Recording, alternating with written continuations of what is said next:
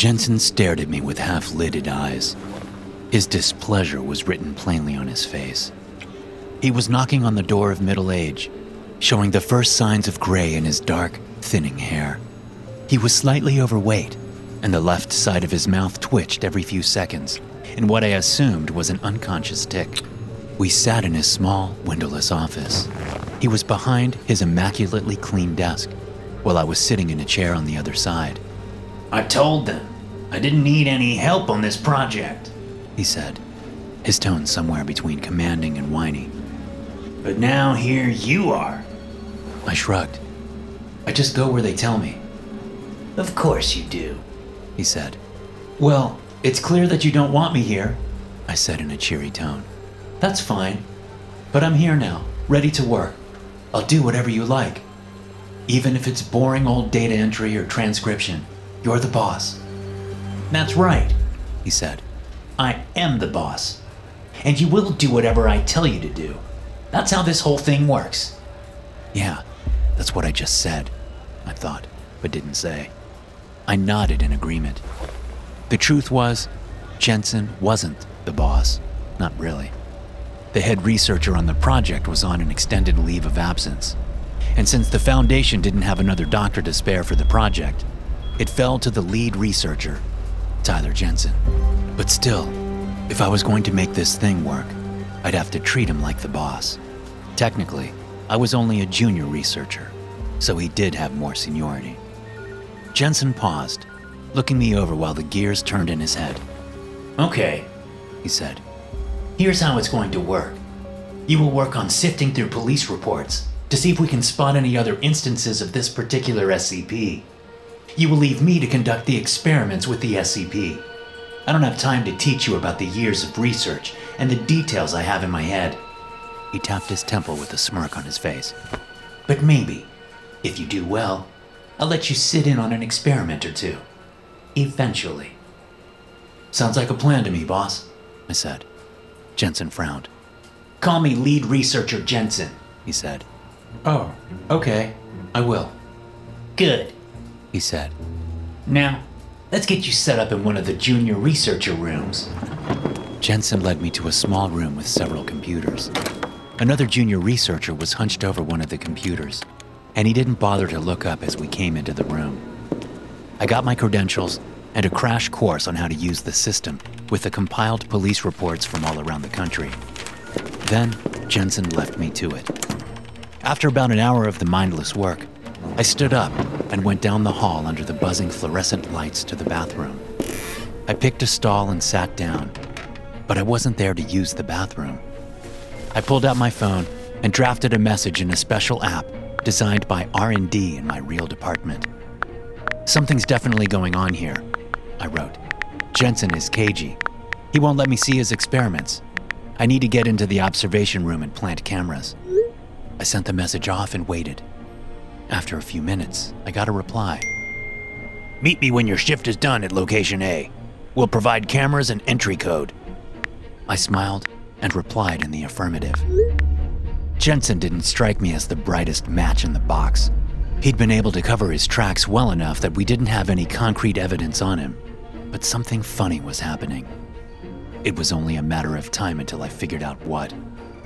When the next day rolled around, I was ready. I had several small cameras in my lunchbox and the entry code memorized. I just needed to find the right time to get into the lab adjacent to the containment room, which was all the way down at the end of the hall.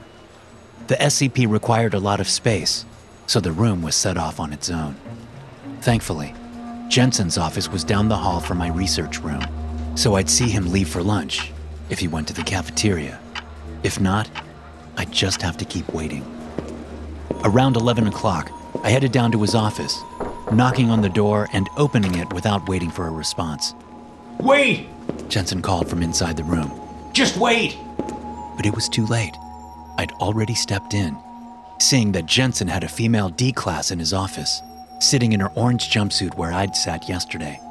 "Oh, sorry," I said. "I didn't know you were in a meeting." Jensen was standing up behind his desk. He'd nearly jumped out of his chair as I came into the room. His face was flushed, and his eyes darted from me to the D-class woman.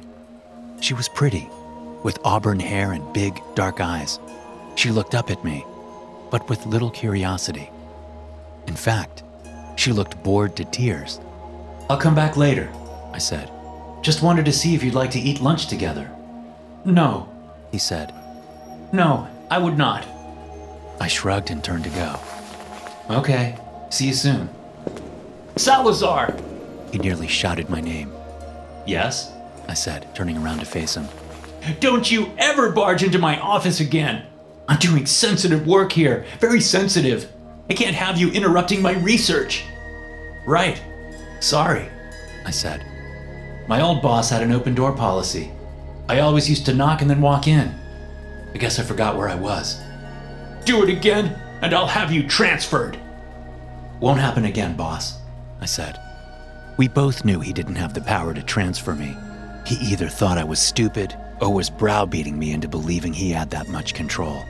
Either way, he was underestimating me. It meant I was doing my job. I stepped out into the hall and closed the door, but then poked my head back in. "You want this open or closed?" "Closed!"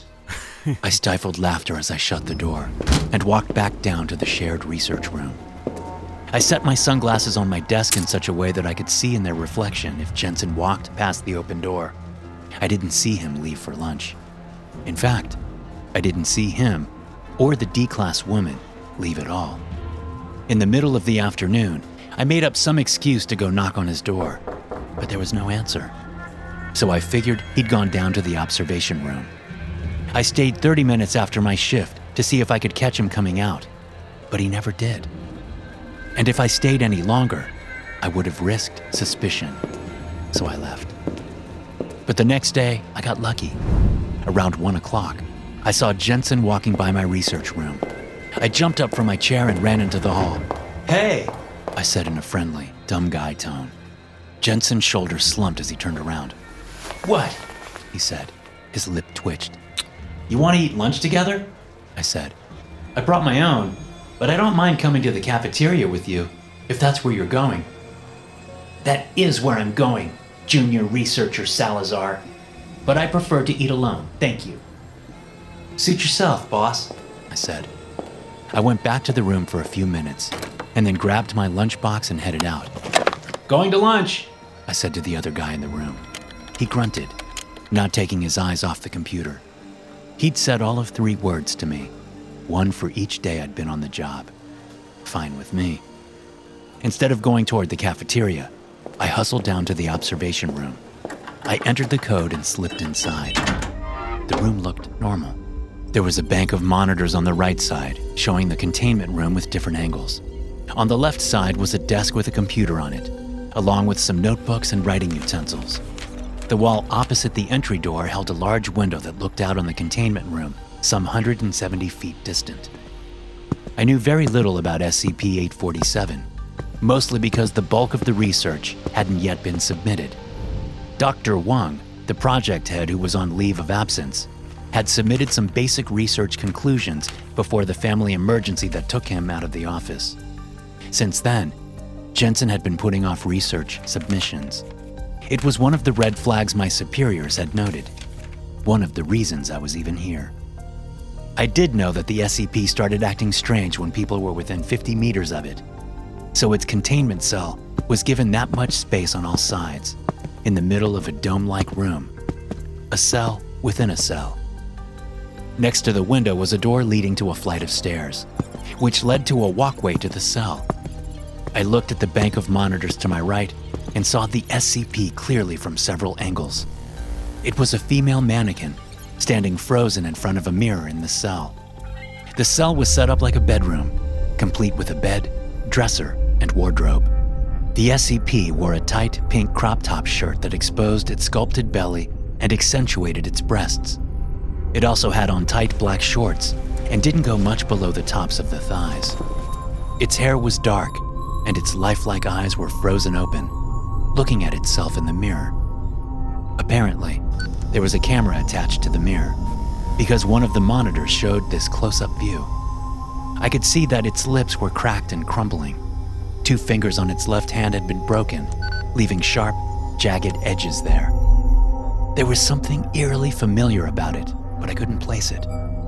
I spent only a few quick moments looking at the SCP before I got to work placing the little cameras around. I had to be creative, so Jensen wouldn't see them. 1, I placed an event directly opposite the wall of monitors. Another, I placed under the desk opposite, so I'd have a wide-angle shot of the room from the floor. I couldn't find a place to put the third camera, so I reluctantly stuck with the 2. Before leaving the room, I checked to make sure the camera feeds looked good on my phone. They did. I glanced one more time at the SCP. Something was digging at my subconscious. I shook my head and stepped out into the hall. I made it back to the research room about a minute before Jensen came back. Now, all I had to do was wait. I checked the feed several times during my shift, but Jensen was never in the room. I guessed he was working in his office, and he was still in there when I left for the day. The next day was when everything went down. It was around 10 o'clock when I checked my phone and found that Jensen was in the room, and he'd apparently brought another D-Class woman with him. I hurried down the hall to the bathrooms so I could watch in private, sitting in a stall. The camera in the vent gave me a good view of the bank of monitors. I watched as Jensen opened the door to the cell and led the woman inside. She wasn't the same woman as the woman I'd seen in his office. She was blonde and homely, and as soon as she stepped inside the cell, the mannequin started moving. It lunged at the woman, using its broken fingers to stab and slice her. The woman screamed and tried running, but Jensen had locked the door and ran back to watch on the monitors. Dark liquid was coming from the mannequin's eyes and mouth as it attacked the woman, continuing to stab and gouge her with its sharp, broken fingers. Soon enough, the woman stopped screaming. Then she stopped moving.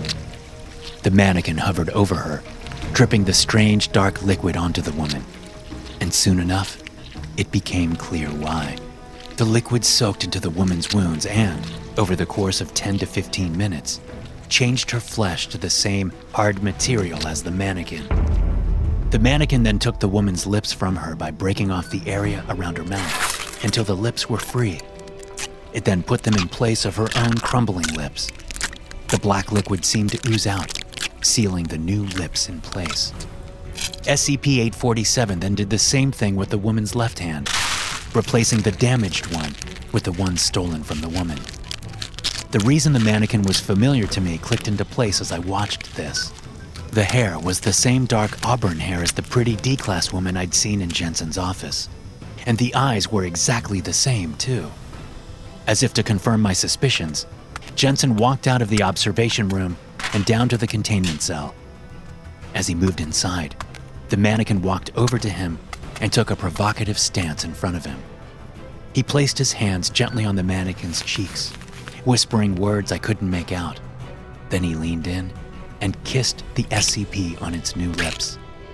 I couldn't believe what I was seeing and the implications it carried. Jensen had been picking up and choosing female D-Class personnel to make the mannequin into his ideal mate.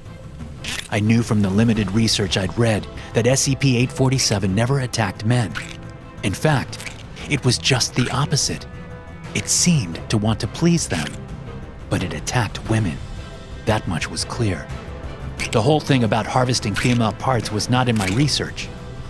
I watched on my phone in the bathroom stall, shaking my head. Jensen broke off the kiss and then started taking his clothes off. I couldn't watch it any longer. I knew the cameras were recording, so I exited the camera feeds and opened the messaging app. "We've got him," I wrote. "Watch the video feeds from today, starting at 10:03. "Watching now," came the reply. I headed back out to the research room, but instead of sitting down, I paced.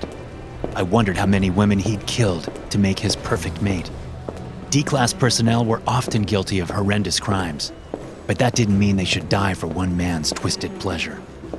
My phone vibrated, and I opened up the message. "We'll be there within the hour." I nodded. Then came another message. "Good job, Salazar." All in a day's work for Internal Foundation Affairs. SCP-847 is a human female mannequin, constructed of human hair and an unknown composite fibrous polymer that abrades and shatters similarly to porcelain. Small amounts of black, volatile resin leak from the eyes and any damaged regions. SCP-847 demonstrates different behaviors depending on the genotypical sex and identified gender of nearby humans. These behavioral patterns are grouped as Pattern Z, Y, and X. Pattern Z behaviors occur when there is no human within 50 meters. SCP-847 remains inanimate and silent 99.5% of the time under these conditions. When animate, SCP-847 will dress in any available clothes, stand in front of any available full-length mirror, and return to an inanimate state, adopting a pose that showcases the outfit worn. It favors clothing designed for young women, and which leaves ample skin exposure. Pattern Y behaviors are adopted when there are male subjects, but no female subjects within 50 meters. Initial stage behaviors involve emitting vocalizations resembling high-pitched whimpering gasps and adopting more provocative poses. After this initial stage, SCP-847's behavior enters a secondary stage, during which it becomes fully animate, approaching any male subject, adopting a hunched pose, and appearing to look up into the subject's eyes. Vocalizations during this period become more frequent and longer. Subjects are able to handle and freely alter or pose SCP-847 during this time. When posed, it holds the new pose as balance allows.